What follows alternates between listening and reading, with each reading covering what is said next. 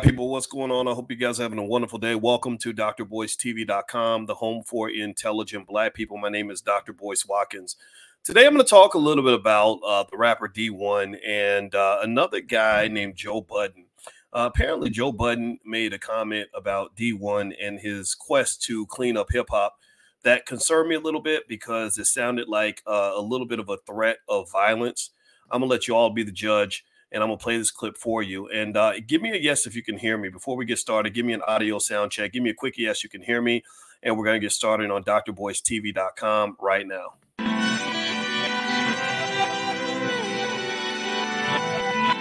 Here we are, clan the isms, cataclysm, great. Our people out here struggling, trying to make it in this state.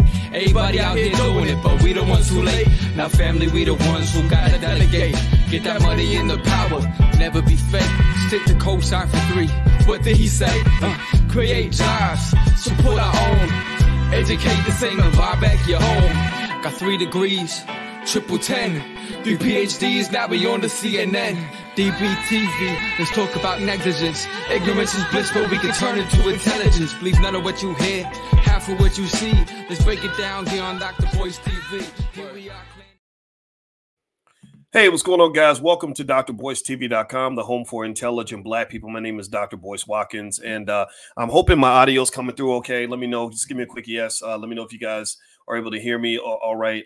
Whenever I travel, my Wi-Fi gets a little bit weird. But I want to say hello to everybody and shout out the city you're from. Let me know what city you're from. What's going on, El Hodge, Nancy Cobb, E. Wilson, I see you, Robert Lamb, old school views, good vibes in chat. Doc, good to see you too, man. So great to see you. Master Lee, Dr. Boyce on the way to work was the deal. Okay, my man. Thank you so much, brother. Thank you so much for saying that. I appreciate that. All right, so let me be efficient with your time and quickly ask you if you could please hit that thumbs up button, thumbs up, share, subscribe. Also, don't forget this podcast is on Spotify and Apple. I don't have a deal with Spotify like Joe Budden had, but I am on Spotify. So feel free to go to Spotify and you can find the Dr. Boyce breakdown.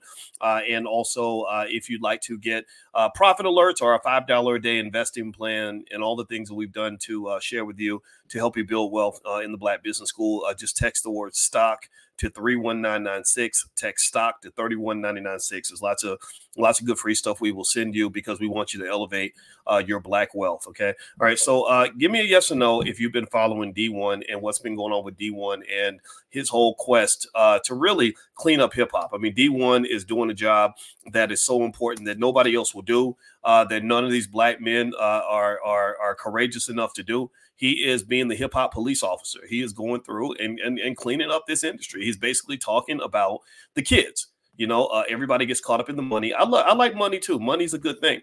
I have a PhD in money. But one of the things I can tell you about money too is that money is a hell of a drug. Give me a yes if you get that. Money is a hell of a drug. Money is something that will cause you to sell your own mama if you're not careful. Money will cause you to destroy your own children. Money will cause you to make an ignorant bastard out of yourself. Money will cause you to destroy your people. And one of the problems that we have in our community is that we have, unfortunately, a hip hop music industry that started off as very beneficial to Black people. It was really an asset to the Black community, but that asset has been turned into a liability. And I did see Rick Ross's response to Dee-1. Rick Ross has responded to D. Jim Jones did. I talked about that, right? I talked about that, and I talked to Dee-1 pretty regularly. If you guys know, D and I have been friends for over a decade, I got to know Dee-1 when he did a song 10 years ago that everybody should check out called Jay Weezy and 50. And so, he's not fly by night. He didn't just start yesterday. He's been doing this consistently. It's just people weren't always listening. A lot of us have been doing this consistently. Give me a yes if you've seen the people out here. D fortunately is a person that got the attention of the industry, but there were lots of people that were doing this kind of work. And that was why D and I became friends, because I said, this art form, it's so persuasive. It is so influential that corporations spend billions of dollars paying rappers to get Black people to destroy themselves. Do y'all understand how powerful that is? That corporations pay record labels and artists billions of dollars to get Black people to basically become the Klan. They become the KKK and blackface. where some of these artists, not all of them, y'all know there's artists. I have a love-hate relationship with different artists. There's some that I love, some that I don't. I talk to a lot of artists all the time. I spent 10 hours on the phone last year with Kanye, and he seems like a good guy. He's tough to talk to, but he's a nice guy. Ice Cube, I supported him on his political moves. He and I worked on that a lot.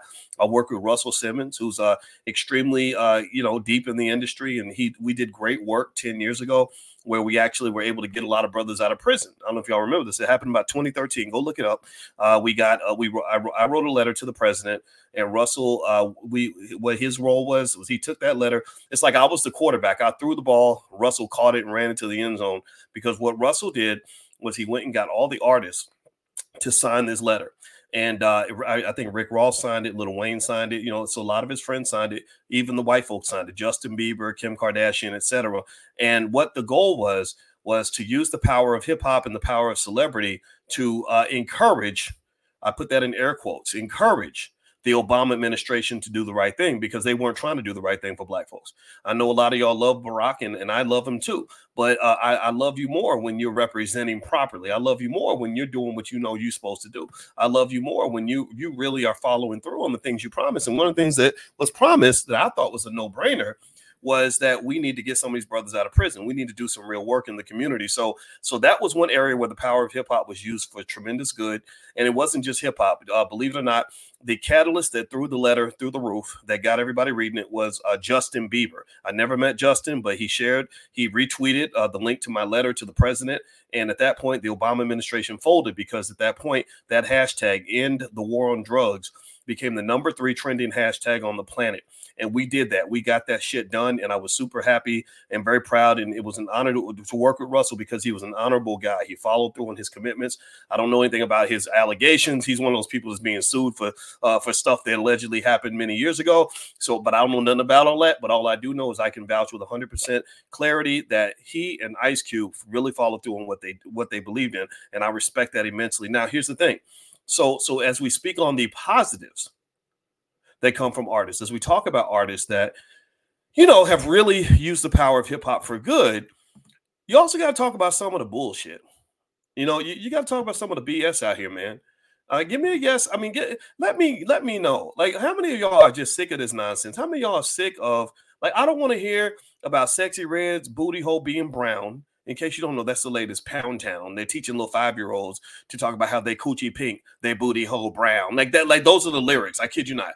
It's like literally the craziest, weirdest shit ever. It's crazy, right? And then you got the dudes over here talking about how they want to shoot another black man, just like the Klan. They want to get young black kids on drugs. And you see what fentanyl's killing your relatives right now, by the way. Fentanyl, do you know how many people I know that are friends of mine who had to take their 18-year-old sons, black male sons that were supposed to be, in a few years, they're supposed to be somebody's husband, supposed to be somebody's daddy, supposed to be leaders in the community. Do you know how many people I know personally who've had to take their 18, 19-year-old sons and daughters to rehab, and they're addicted to shit that you can't walk away from easily? Do you understand how bad an addiction to fentanyl is? Do you understand? Like, I thought heroin addictions were bad, and heroin is really hard to get off of. That's what took my daddy. That's what one of the drugs they got both of my daddies experienced that when they were in the 60s. Fentanyl is like 100 times stronger than heroin. I said, Lord, what the hell, man? Do y'all understand me when I tell you that you can't be playing with drugs?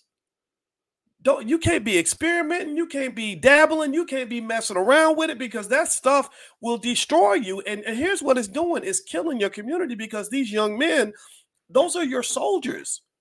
That's one way you win a war, by the way, is you disable the soldiers before the battle begins. Y'all do understand that. If you can disable, distract, and dismantle the soldier, then you ain't got to win the battle, because the soldiers won't even show the fuck up. Do you understand me right now when I said, so I want to get to Dee-1 and Joe Budden. I don't want to cuss too much, because Dee's my friend and he don't cuss. So I want to be respectful on this. But seriously, this makes me mad. This is a bunch of nonsense, right? So I like what Dee's doing. I like Dee. At the All Black National Convention last year, we made him our Artist of the Year, Entertainer of the Year. He's performed at the convention 3-4 times. And every time, and I always had his back. Usually when we talk, We don't talk about music. I'll just say, I heard your album. I loved it. It's great. But we don't talk about how to make a dope album. We talk about business. Dee-1 is a man who understands his business. He's a man that's about his business. He's a man that gets down to business. He's a man that's not scared to stand on his business. Dee-1 is more of a soldier, and he's more gangster than any of these punk ass wannabe gangsters that you hear on these albums. When I tell you this is a man who is on a mission. In fact, his whole motto and everything is mission vision, right? When I talk about real recognizes real, substance recognizes substance. Y'all know me. I'm not into the flash. I don't care. I know a lot of flashy Negroes, the ditties and fast talking, quick dancing to holding a chicken leg in one hand and a liquor bottle in the other and dancing. I've seen the flashy Negroes. That does not impress me, but substance respects and recognizes substance. Dee-1 is a man of substance. So D, for all these years, has been very consistent about why he became a rapper in the first place. He became a rapper because he was a teacher, and he understood something that I've expressed to you guys for about 15 years now, that hip hop is a greater source of knowledge, influence, and education for young Black kids than what they get in school. That's what's so crazy. These rappers are the teachers now. If you bring a scientist to a school in the hood and you put Cardi B in the other room, and the kids have a choice, you can either listen to this scientist who can teach you the origins of the universe or the secrets to life, or introduce you to AI or something, or you can go listen to Cardi B. Which one do you think the 7 and 8 year old kids are going to pick? Which one do you think they're going to go listen to? And I don't like that. It drives me crazy. It pisses me off. And the reason it pisses me off is because these are puppets. These are puppets that answer to the puppet masters. This is another form of white supremacy, Black people. Let me know if you understand what I'm saying. This is how white supremacy works. White supremacy ain't just about a white guy coming in and telling everybody what to do. It's the white guy getting chosen Negroes, specific Negroes that can influence you to get you to do what they want you to do, to fulfill their agenda. They've been doing it since slavery. The original rappers were the pastors. They would go to the pastor and they say, we can't get the slaves to act right. The slaves keep talking about wanting freedom. They keep talking about wanting to learn how to read. The slaves keep talking about wanting to be, wanting to keep their families together. And we can't have all that. So we need them to buy into this slavery thing. So we're going to go to the pastor, hook him up, pay the pastor some money, and then also tell him how he should interpret the Bible. And the pastor became the person who led the flock, right? Now the rapper ain't nothing but an extension of the pastor. So the rapper is like the pimp and the pastor all mixed together, right? You have the Black exploitation culture where all the Black men want to be pimps. And that's where you get the whole, we hate our women mindset, right? We don't love them hoes, right? Snoop's statement, when Snoop Dogg started saying we don't love them hoes, that came directly out of the 1970s pimp Black exploitation culture of disrespecting and hating your women. And if you hate your women, then you're not going to reproduce strong, healthy children because your kids ain't going to be shit because you ain't shit. And that's why you're in the middle of shit. Do you understand? That's why 76% of all Black children do not have a father in the house. And also the majority of Black men don't have a lot of respect for Black women. A lot of Black women don't respect Black men. And it just kind of becomes this chicken fight. Okay. Do y'all understand? So this stuff has created a mess of epic proportions. It's literally cost the community probably $10 trillion worth of economic activity because somehow somebody decided that it makes sense to go out and get our young people hooked on drugs as early as possible, to get all our young men locked up for as long as they possibly can be locked up, to make sure that Black children are as educated as possible because somebody decided a long time ago that being educated was acting white, right? All these variables come into play. And I didn't even start talking about what's going on with your families. You know, so what I like about Dee-1, and the reason I respect this guy and I will ride to him, I will go to battle with Dee-1 any day of the week, is because D gets it. D was a teacher who became a rapper because he saw as a teacher how influential the music was on the minds of these children. And what's fascinating to me is, and I think D would agree, I got to ask him. We talk every now and then. I'm not talking to him right now, so I say this with a grain of salt. But I speculate that he also agrees that artists are not taking accountability for the influence they have on the community. They're not even thinking about it. They're not. Well, why aren't you thinking about it? Well, why do you think that's okay? Why do you think it's okay to tell young black children who have their whole future ahead of them. Why is it that you think it's okay to encourage them to become the next DMX, where they get hooked on drugs at an early age and they can never come back from that and end up dying as a complete disappointment to their own children by the age of 45, 50 years old? Why do you think that that's okay? Oh, it's because of the money. Enter the finance guy. That's why I come into these conversations. That's why Dr. Boyce, the finance PhD, walks into the room when you're talking about hip hop, because I'm like, hold up. You do understand how powerful money is. You do understand that you're playing with God and the devil when you start selling your ass crack for $1 bill. You do understand what happens when you are willing to put all your integrity to the side in order to make another dollar. You do understand that there's a point, there must be boundaries to how far you're willing to go to make this money. So this is where the Dee-1 conversation becomes very powerful, very important, very interesting. Dee has done an extraordinarily good job of getting the attention of the industry and getting them to focus on what they're doing to the world, to their own community, to their own people, and understanding the power of hip hop and harnessing that so that we can use that in a way that's going to propel our children and our families forward, not destroy them. I agree 100%. I love what he's doing. Now, obviously, though, when Dee and I talked, I said, I think this is if I were, in my view, after you finish talking to the puppets, I think you need to also make sure you're talking to the puppet master, right? In my view, it ain't just about talking to somebody who's on a rap song or somebody who's on the record label. I want to talk to the guy who owns the record label. I want to talk to the little Jewish man in the back who is paying black people money to look like clowns. I really do. That's who I want to talk to. That's my equal. That's my peer. I'm not going to argue. If a puppet comes in and says something stupid, I'm not looking to argue with a puppet. You don't argue with puppets for long. You got to look at the person who's got his hand up the puppet's ass, just telling the puppet what to say. So in the challenge to the hip hop music industry, I think that as black people, we must confront the record labels. The record labels owe reparations to the black community for what you have done to black people. You have been slinging dope in the black community in the form of music, but it's worse than dope because you're slinging brainwashing. Because my wife is an expert. She's a therapist. She's an expert on the subconscious mind. And I would love to bring her in right now because she can explain to you in 1,000 ways how music impacts the subconscious mind more than almost any other form of influence. Do you understand what I'm saying? Give me a yes in the chat so I just know that I'm not talking too fast or talking over anybody's head. I need y'all to really internalize this. She's not a regular person. She's a PhD professor in this stuff. And she basically said that the frequency of music, the repetition of it, sinks into your subconscious. The subconscious is the part of your brain that makes all your decisions for you. Did y'all know that? Your conscious mind is not what leads you to do things. It's your habits. It's your culture. And all these things are driven by the subconscious. Do you follow what I'm saying? So by poisoning the music, you're effectively poisoning the people.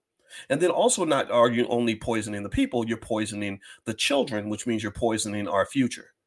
And if you don't believe me, go look at how many young kids we have out here right now, 19, 20 years old, who are supposed to be grinding, supposed to be hustling, supposed to be getting educated, supposed to be preparing for the next generation, supposed to be raising kids, supposed to be taking on white supremacy and whatever other battle they want to take on. But a lot of them can't do shit because they high, they're drunk, they're distracted, they can't read, they don't give a damn about the women or the men. They're not trying to build families. They're not trying to build anything, ain't trying to do nothing. I'm not trying to say every kid's like this. There's a lot of young people out here doing their thing. God bless you. But here's the thing. I want to fight white supremacy. And to fight white supremacy, you need an army. You need an army that's ready, that's well-trained, that's disciplined, that's prepared. And I'm sorry, but when I look around and I see where people that want to get work done on their house, like they want to build an extension on the house, and they got to go hire a group of Mexicans because they can't find any black young people that are trained in any other basic skills that are required to build, not trained in HVAC, not trained in electrical, not trained on carpentry, not trained on nothing. What are you trained on? You're trained on working at McDonald's and looking at the pictures of the food because you can't even read the word hamburger. What the hell just happened? How is it that you can't spell the word hamburger, but you can recite every lyric in your favorite rapper's album? Is anybody else concerned about this? Is anybody else noticing this? And does anybody else understand this too? It ain't just the artist, right? It takes a village to destroy a child. It takes a village to ruin an entire future. So it ain't just the artist. So if people think that I'm just saying that all of society's problems lie on the backs of hip hop artists, that would be a silly thing to say. But y'all motherfuckers, half y'all ain't helping. The idea that a black man can have influence over millions of kids and think it's okay to encourage those kids to become drug addicts or alcoholics or to trick away all their money or to murder each other, that is beyond appalling to me. That's shocking to me. That's unbelievable to me. And then when some of these guys are the ages of the Rick Rosses and the Jim Jones, well, you should know better. You should know better. And I talk about these guys in particular at that stage in life. And Joe Budden, too. Joe Budden, let's bring him back into the room because we're talking about Dee-1 and the Joe Budden thing. Man, you too old. You know better. If you're a black man over the age of 35, let me just do a little test real quick. Okay. By the way, as you hit the thumbs up button, please hit the thumbs up, share, subscribe, all that stuff. I have to remind you all that we are on Spotify, we're on Apple and all that. So look up my name on Spotify and Apple. You can find my podcast there. Also, I have a new book out. It's an Amazon bestseller. It's called The 10 Commandments of Black Economic Power. If you want to get a copy of that book, you can even get it autographed if you'd like. Just go to drboycebooks.com. That's drboycebooks.com. And as you guys know, yesterday, we had one of our real estate speakers come into the Black Business School, Shaleigh Camilo, who's the CEO of Vital Source Realty. And we're doing a big exploration on real estate, and we're bringing in guest trainers and lecturers and thinkers every single week. So if you're interested in real estate and you want to get good at it, feel free to go to drboycerealestate.com. You can see what we have going on there too. All right. So I want to make sure that I share that with you guys as we move forward. So let me get back to it. So let's bring Joe Budden back in. Let me ask you all a question real quick. How many of you, give me a yes in the chat. Everybody who fits in this category, put a yes in the chat. How many of you have somebody that you love or you cared about who's got hooked on drugs? How many of you have somebody in your family, somebody that you're close to, somebody you love who has been a drug addict and absolutely fucking worthless at that point, 99% of the time? Like, you can't depend on them, can't build a business with them, can't start a family with them, they like these are people that are almost like basically killed in battle in terms of being able to build the community. It's really hard to build with a drug addict. I'm not disqualifying anybody, but it creates a massive hurdle, right? Where you got to go spend a lot of money and time in rehab. And even then you might relapse. And I know a black woman who was doing great things professionally. She was a multimillionaire. Her husband that she married was one of those fixer-upper men. He was a drug addict. He got off the drugs. They got married. They started having problems. He got back on the dope. He murdered her. So do you understand? I'm not kidding. I'm not making these things up. He murdered her. Do y'all hear me when I say he murdered her? Right. So not only was he an asset that was wasted, but now she, as a multimillionaire black woman who had all this education, who had busted her ass to be successful, to pass on generational wealth, is now dead because the son of a bitch that she married got into drugs. So give me a guess if you have a relative who's either been addicted to drugs. Give me a guess in the chat if you have a relative who's been killed over drugs. Give me a yes if you have someone that you love or that you're close to who's been incarcerated over drugs. Give me a yes. Give me a yes. Give me a yes. Okay. I laid this out as exhibit A, B, and C of why people like Joe Budden and others, and I love Joe. This is not anti-Joe Budden. I promise you. Joe follows me on Twitter. So Joe, if you see this, just know I will talk to you privately and publicly to explain my point of view and to hear you out. Right. But here's the thing. I bring this up because guys his age are too fucking old to act like you don't understand the consequences of your behavior and your role in leadership in this community, your role of influence in the community. Joe dealt. I think I could have sworn I read that Joe had his own challenges with drugs. Joe knows. He knows. So I'm sitting there trying to understand, and maybe y'all can help me with this. How the hell is it that we got black men over the age of 35 who have seen the chickens come home to roost? You've seen what happens when a child doesn't get raised properly, because half these rappers now got 10 to 20, 30-year-old kids that are acting a damn fool because their parents were so busy on tour that they didn't spend time raising their child, T.I., right? So I'm trying to understand how these individuals over 35, over 40, haven't grown up yet. They haven't, some of them try to grow up. I think Jay-Z's trying to grow up. He's trying to raise Blue Ivy and protect her from all of the nonsense. Like he used to rap about what was that song? Big Pimpin', Spinning Cheese, and I fuck them and leave them and all this other, right? He don't want Blue Ivy in that culture. He don't want Blue Ivy to be one of those women that men are rapping about. Right? But because I get it now. Oh, you're a dad now. Now you understand that all these women that you were hoeing with and disrespecting, that was somebody's daughter. Now, mind you, though, it is the job of their father to protect them from that, right? Keep your daughters off the pole, so you can't put all that on him.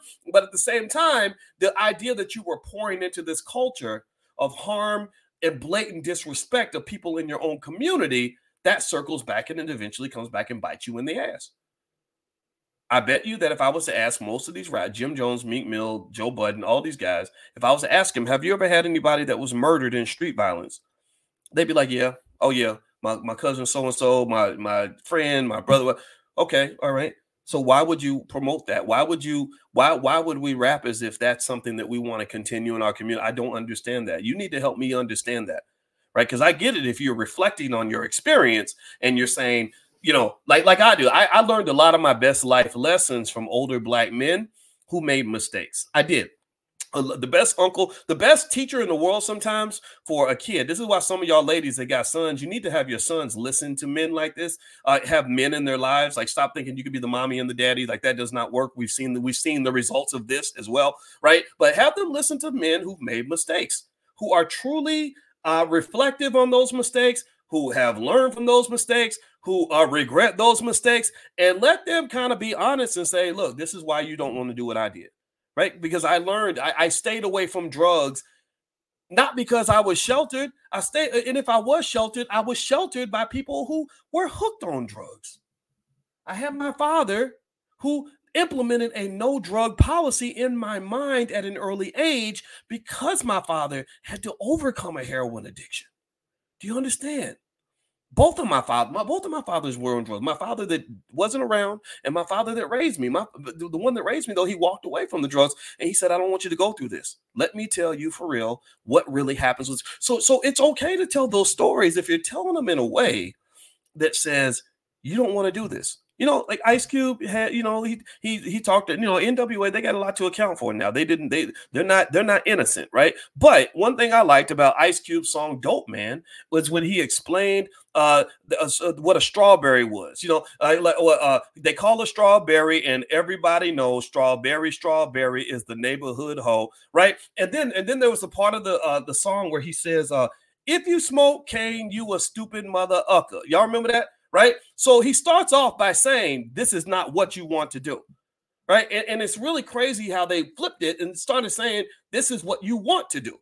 Right? So as you're looking at, Young Thug on trial right now for his life, where they might send this guy away for 40 years, my thinking is, as Black men and leaders of the community, it's our job to point to these stories, not as anything to celebrate and not just something to be sad about, right? I don't think he deserves if you want to know if I think he deserves 40 years in prison, honestly, I don't think hardly anybody deserves 40 years in prison. I wouldn't want them to do that to him. But what I don't want at the same time is for us to act like this is okay and these are good things.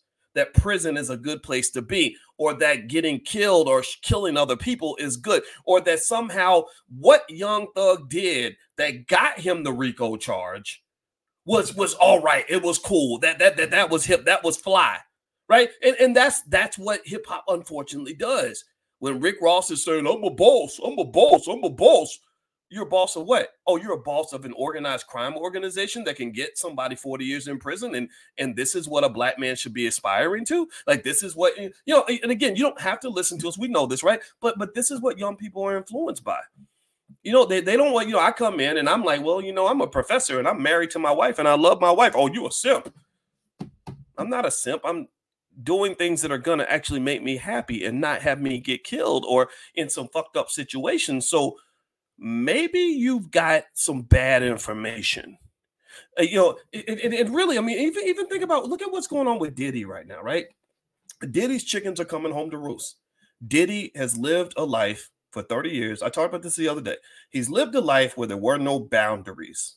That's what it was. There were no boundaries. And sometimes, with Kanye, when I was talking to him, it was a little bit tough because I don't think he was used to boundaries. And I did impose boundaries in the sense of saying, like, I don't really need to hear you tell me how important you are. Like, that's really weird to me. That seems to cover up some deep insecurities. Remember, my wife is a therapist, so we can see right through that shit. And so with Diddy, but remember, though, as Diddy's going through his stuff, and I do believe Diddy is the next Bill Cosby. I believe they're going to keep pouncing on him, and it's impacting him in significant ways. He can sit and pretend like it's not bothering him, but I believe that it is. And the thing about it is that for many years, Diddy was on the cover of magazines like Forbes. We celebrated his success. Right? Am I wrong or am I right? Am I right or am I correct? Which one is it? Am I right or am I correct? That we celebrated as a community because we don't understand that all money ain't good money. Shout out to Immortal Technique. That's another right. Just in case anybody thinks I hate rappers, I enjoy talking to Immortal Technique. We talked 2 times for 2 hours, and I love talking to that guy. And Immortal Technique did an interview actually on this channel at one point where he wasn't speaking to me. He was interviewing with somebody else. And he was explaining that all money ain't good money. But sometimes we don't take that time to kind of understand the difference. So we were celebrating Diddy. Why? Well, because Diddy's got money. Well, how did he get money? Oh, yeah. What kind of human being is he? Well, it don't matter. He getting money, yo. He getting money. Okay, well, you keep on believing that getting money somehow cleanses you of all the other nonsense that might be in your spirit, and you're going to end up finding out that chickens usually come back home to roost. So Diddy's chickens are coming home to roost, in my opinion. I don't agree, by the way. If you want to know how I feel about these lawsuits coming up 20, 30 years later, I don't like them. I really don't. I don't think that's fair. I especially if it's something that's hard to prove. So that's where I stand on that. But at the same time, I do believe in consequences. And so ultimately, when you're talking about hip hop culture, you're talking about a gigantic shit show. It's a gigantic shit show where for many years, you had individuals that were devoid of any accountability to anyone. They weren't accountable to themselves. They weren't accountable to the Black community at all. They weren't accountable to their families. They just kind of did whatever they wanted to do. And then it all circles back and comes back and kicks them in the ass later on. And it shows up with this financial incentivization from people who are not Black, people writing big checks. Black people don't write those $1 billion checks. So people writing those $1 billion checks to incentivize you to do things that are going to put you and your family in harm's way. They incentivize you to do things that lead you to ignore and neglect the choices that must be made by a young man so that he gets to live to be an old man. They incentivize you to forget about all the things that come into building a quality life, a quality family, and ultimately a quality community, because all a community is a collection of families. All the family is a collection of individuals. So by creating a fucked up culture that is destroying the integrity of the individuals in that culture, what you're effectively doing is destroying the Black community. And this is not accidental. This is very deliberate. This is very intentional. So what I would say to a Joe Budden is, and I'm going to play a little clip for you guys. I want y'all to see this clip. I didn't like what Joe said about Dee-1. I'm going to just tell you, man, Joe, call me, man. Reach out to me. My manager's email is manager@boycewatkins.com. Manager@boycewatkins.com. Email me and I will talk to you privately and publicly about why I did not like the fact that you literally seem to be threatening violence toward Dee-1. Not that Joe was going to do anything, but there is such a thing. Just like when they talked about Donald Trump and his role in the so-called insurrection, which, by the way, I didn't quite understand why they couldn't stop it. I think that could have been allowed, right? So that's a whole nother conversation. But similar, though, to that situation where they looked at Trump and said, you said certain things that incited people's behavior. The same thing is true for people on big platforms. So when Joe Budden is making a statement about Dee-1 getting shot because Dee-1 is simply doing what's right for the Black community, I need you to understand the depth to which that is a horrible, horrible statement to make. That is an incredibly irresponsible statement, and it is incredibly problematic that you would that the Black man that you want to fight is not the man that's destroying the kids. It's not the man that's destroying the community. It's not the man that's encouraging us to be ignorant. It's not the man that's encouraging violence. It's not the man that's trying to get kids hooked on drugs. It's the man who's standing up to the nonsense and saying we need to quit. I don't understand that. That is a very big problem. That's a very bad side of the line for you to be on. So let me play the clip. I'm gonna play this clip for you guys, and I want y'all to see it. I hope I'm not overreacting to it, and I'm not going to assume that Joe Budden wants any harm to come to Dee-1. For all I know, it could be shaped as a warning. Like, I'm just warning you that this is not good. But I'll just play it, and y'all can give me your 2 cents on what you think. Hit the thumbs up button. Thumbs up, share, subscribe. You're watching drboystv.com, the home for intelligent Black people. Also, don't forget, if you want to get free stuff, I'll send you. I did a free training on how to make money without working. So if that's ever of interest to you, just text the word stock to 31996. It's totally free. Text stock to 31996. I'll also send you a free copy of our $5 a day investing plan that we have in the Black Business School. We're literally investing $5 a day.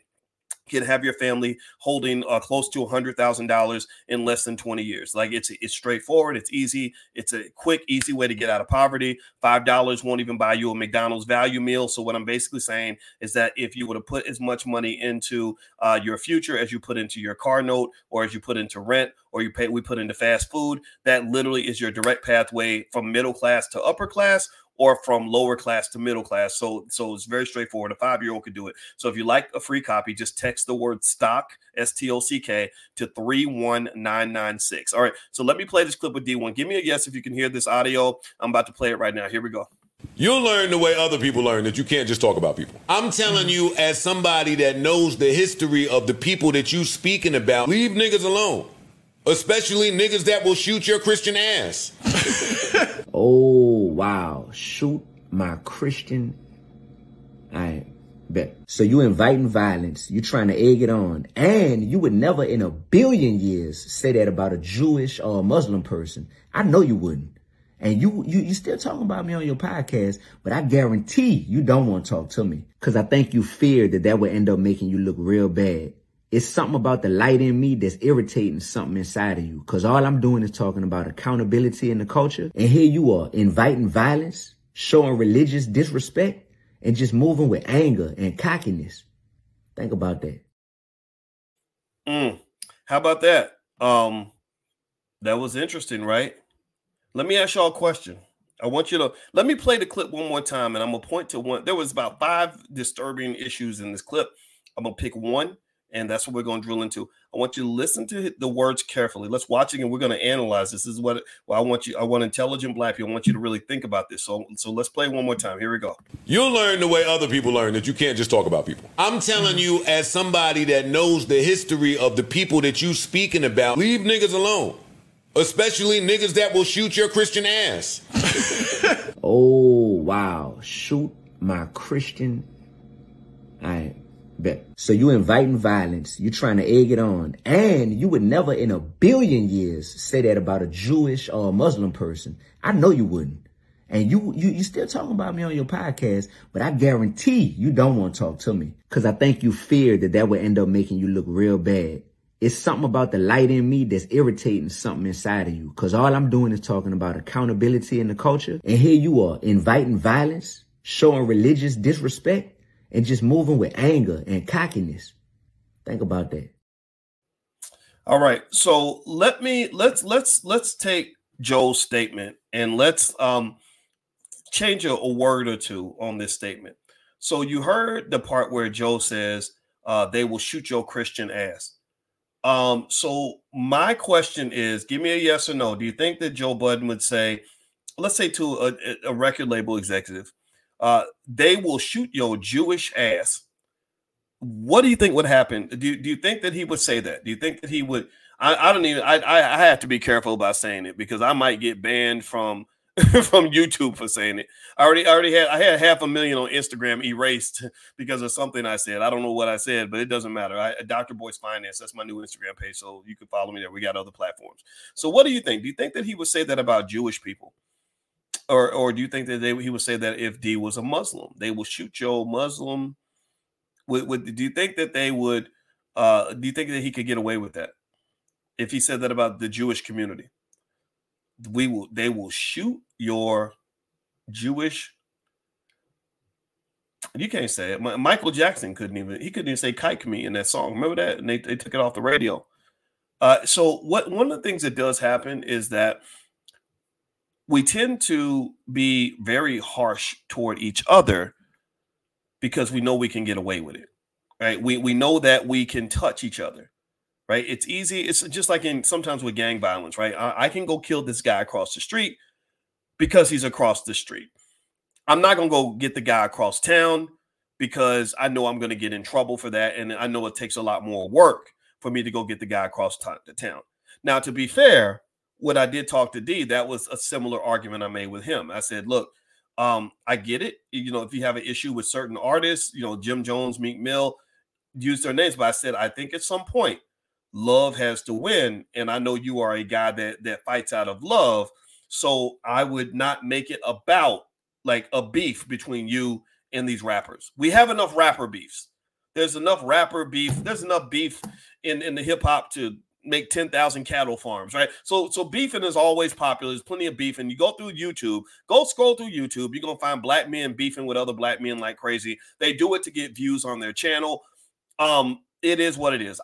People beef with me, but I don't really usually beef back or say anything back. I don't even watch their videos. I don't. I can see the thumbnails, and I'm happy if they got 50,000, 100,000 views. But I don't really want, because I don't think beef is beneficial for the black community. So I don't think that everything D is doing and what Joe is doing and everybody's doing, I don't think it has to end with beef. It should not end with beef. It should end with public conversations about who the real enemy is. And if you want a little tip, this is what I learned in therapy. This is what they counsel people on in marriage. If you want to have a good relationship, if you get into a disagreement with your partner, you should actually not make your partner the enemy. Your partner should not be the target of your aggression. The problem is not your partner. The problem is the problem. And so if you approach it and say, how can we, with two divergent perspectives, solve this problem together? You're more likely to maintain the relationship than to fight, sit there and fight and try to destroy each other, right? So I think I understand. I get it. I explained this directly to D when we talk. I get the disagreement with you and Jim Jones and Meek Mill and everything else, but I hope this does not end with rapper against rapper, because the real culprit, in my view, it's not the dogs that are in the cage that are fighting. The enemy is the person that built the cage in the first place. Do you understand what I'm saying? So the cage was built by, it was built by people who are not black, who literally love to see black people destroy themselves and destroy each other. It was built by people who make a profit from all this back and forth. I'll never forget, there was a rapper, something Red. The word Red was in his name somewhere. And he was fighting with another rapper. I think it was Tekashi 6ix9ine, and I could have sworn I read that they were represented by the same guy. But these two guys were throwing death threats back and forth at each other, right? And I'm sitting there like, wow, they're really talking about serious stuff. And really, if you look in deeper into some of this rap, that Joe's correct on one aspect of it, that there are some elements of hip hop that are deeply connected and deeply wired in to street activity. And in fact, many hip hop record labels, in my view, started off as ventures designed specifically to launder drug money. Right. You remember Eazy-E was, he had his career selling drugs, and that money went into the formation of some of the entities that they created. I think Death Row Records was connected that way. And I think it still continues. It still continues to this day. Well, if you go to Chicago, there were real artists that really got killed when they did drill rap. But the danger of drill rap and the lack of strategy in drill rap, and this is where fathers and men, this is where the missing father comes into play, because your daddies could explain this shit to you. The Larry Hoover types could explain this, is that drill rap and any form of hip hop where they're rapping and trying to keep it real by talking about real things that they've actually done or are planning to do, becomes very easy to accumulate as evidence in a criminal case. Right now with Young Thug, that's the whole debate right now, is should his lyrics be brought in as evidence? And I'm gonna tell you, they are going to be brought in as evidence because most people that know hip hop know that most of the time, excluding Rick Ross, most of the time when a rapper raps about a certain lifestyle, it's expected that that's a reflection of a lifestyle he either lived or is somehow connected to. That there's an authenticity expected within hip hop. And even Rick Ross, as much as he used to be a security guard and he stole somebody's name, there's still an element when you see him on social media, he's still sort of trying to portray some sort of image that he wants you to believe is an authentic image. So if you are getting on a song and talking about crimes you either have committed or about to commit, you are criminalizing yourself. And what do we do it for? We're doing it for money and clout. That's what it is.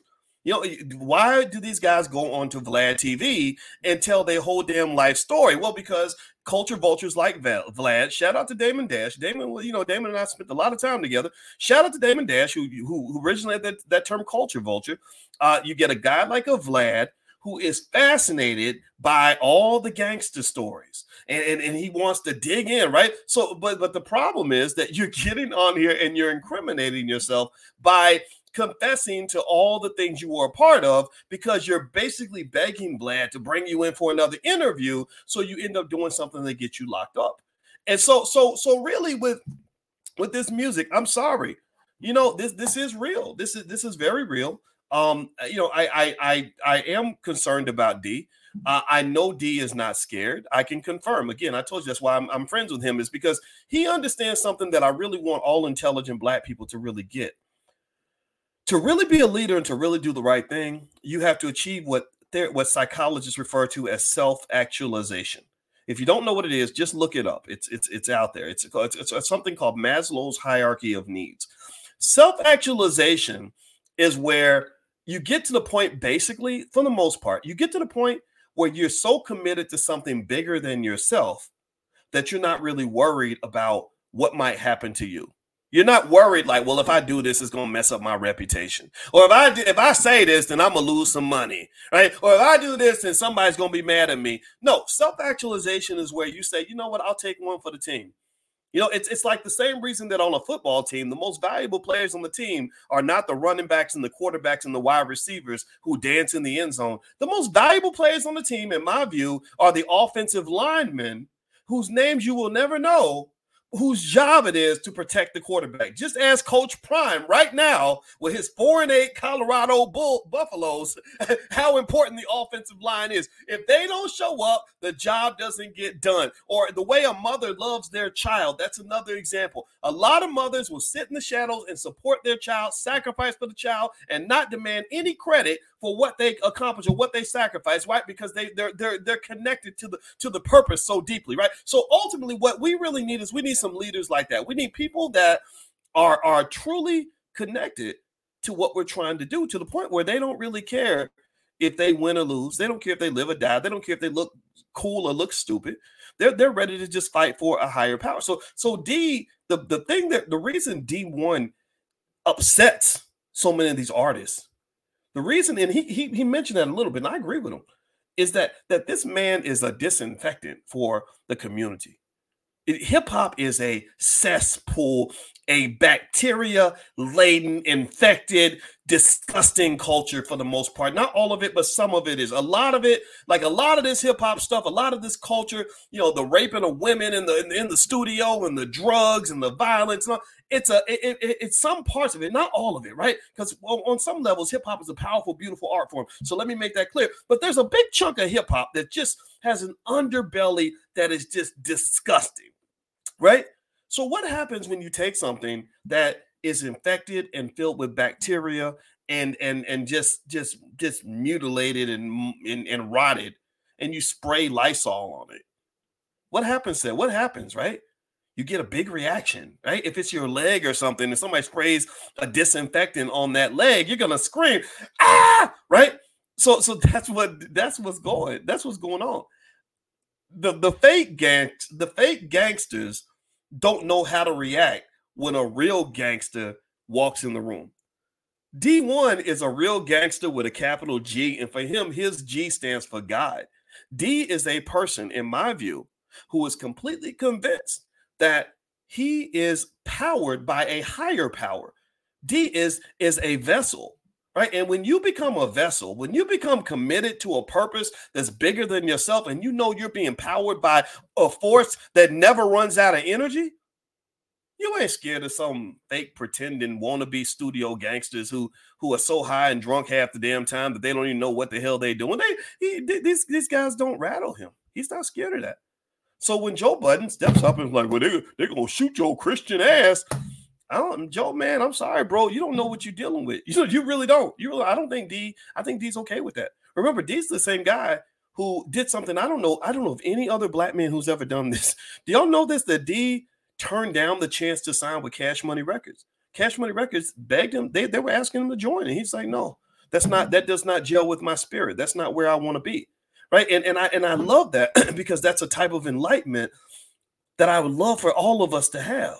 You know, that type of peace where you know that you're dedicating your life to something that's meaningful.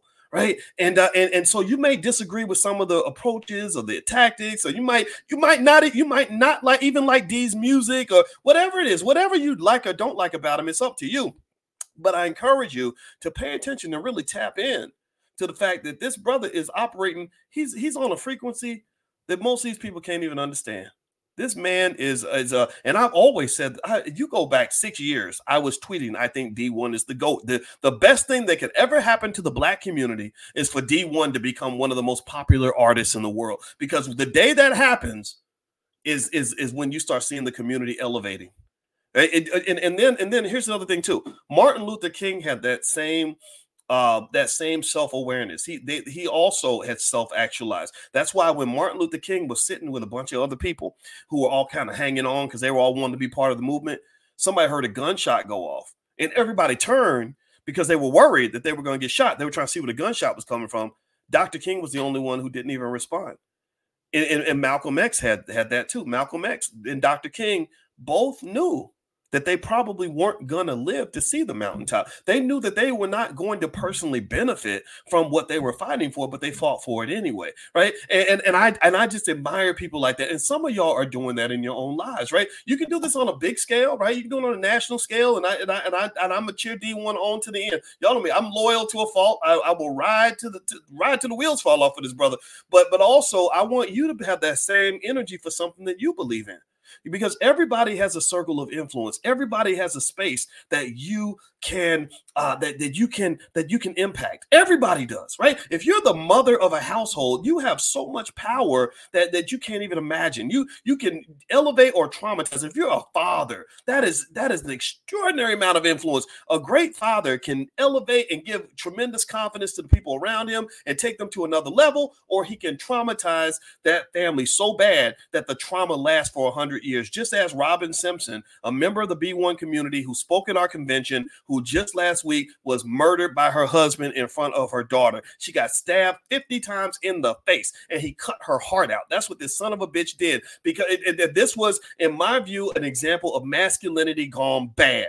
Right. This is where he used that God-given power of masculinity, that God-given ability that we have as men to manifest a reality. And he created a nightmare. Well, why? Well, because he had not dealt with his shit. This man had not fixed himself. So what I'm saying to you is, men, with all of y'all who got kids or anybody around you that you influence, fix your shit.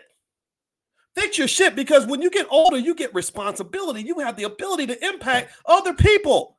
Fix your shit. Go see the damn therapist. Fix your shit. Half these kids out here that are struggling, suffering, angry, going through it, they're going through it because their parents did not fix their shit. And they're going to be mad at you because of it. When they get to 20, 25 years old, they're going to be like, Daddy, what was wrong with you? Why were you such a damn hoe that you had to put your penis in 80,000 women? Now I got to search all over the internet to find my brothers and sisters, and we ain't got a nickel, but we got pictures of you from way back in 2023 posting on Instagram with pockets full of money, but I ain't got no damn inheritance.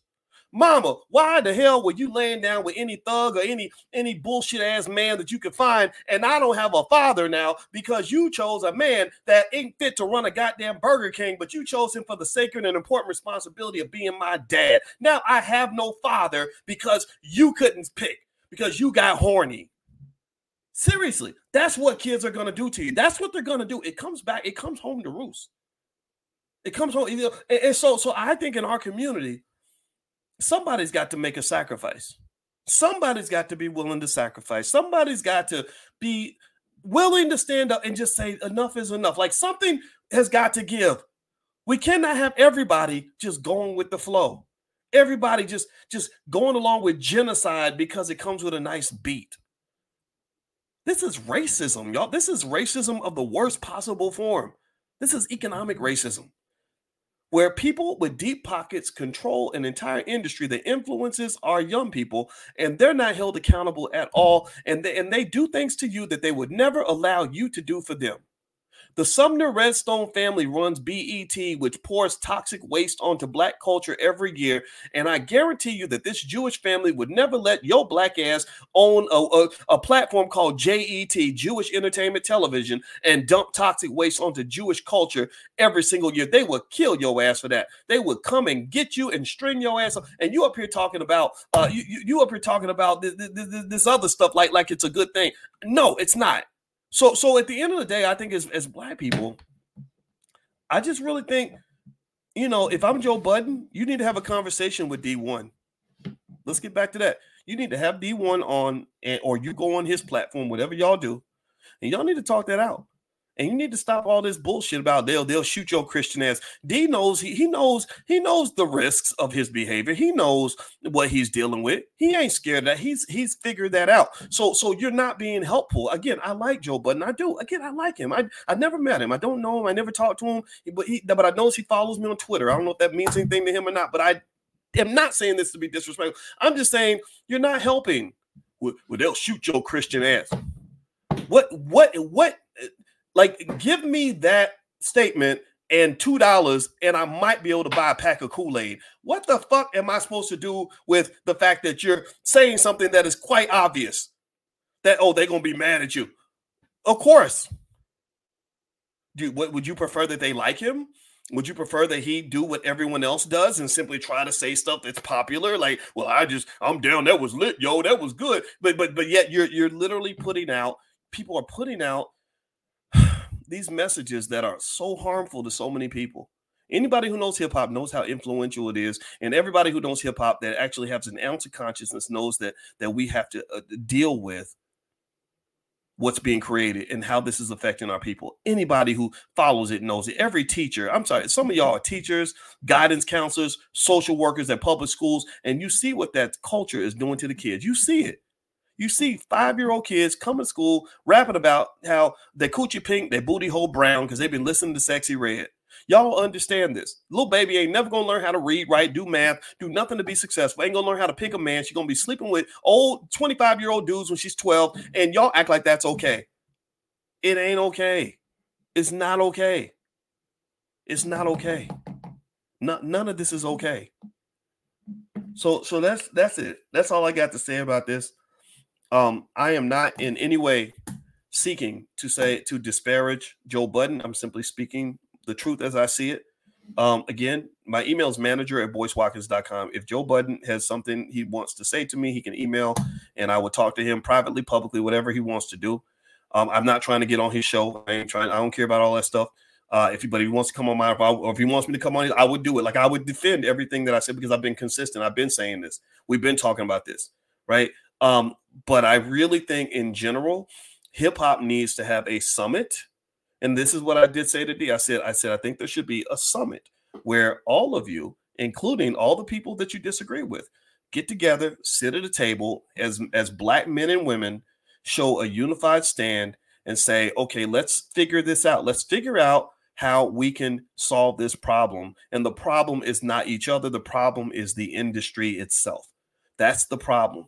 Get on the same page because you're all suffering from the same stuff. All of you have had friends that have gotten killed. All of you have friends that have gotten on drugs. All of you have friends that are incarcerated. So you should be allies And the only reason you can't be allies is because somebody in the office in the back is playing divide and conquer. Somebody's writing checks to sort you out the same way they did the Hutus and the Tutsis when they were hacking each other up in Rwanda. That's what they do. That's how white supremacy works, in case you don't know. That's how it works. So don't fall for the banana in the tailpipe. Start playing chess, not checkers. That's the only way we can win. That's the only way we can win. Because I don't want to see another hip-hop beef. I done seen enough of those. I don't care about that crap. All right. Anyway, thank you all for listening. I appreciate your time. My name is Dr. Boyce Watkins, in case you don't know. My website is boycewatkins.com. There's lots of free resources there if you want to build your wealth. My PhD is in finance. You guys know this. I'm a finance professor, and my goal is to have all of our people economically smart, economically strong, and doing well financially. So if you'd like to get free stuff from me, I'll send you stuff right away. I'll send you a list of AI stocks that I've invested in, things like that. Just text the word stock to 31996. Text stock to 31996. And also my new book is called The 10 Commandments of Black Economic Power. If you'd like to get a copy of that book, or also my wife, Alicia, she's a therapist. And we actually have the first ever Black financial therapy department in the Black Business School. So if you'd like to take a look at some of my books or my wife's books, just go to drboycebooks.com. Hit that thumbs up button, thumbs up, share, subscribe. Make sure you also follow on Spotify and stuff like that. And I'm about to get on out of here, guys. So have a good one, and I'll see you soon. Take care now. Peace.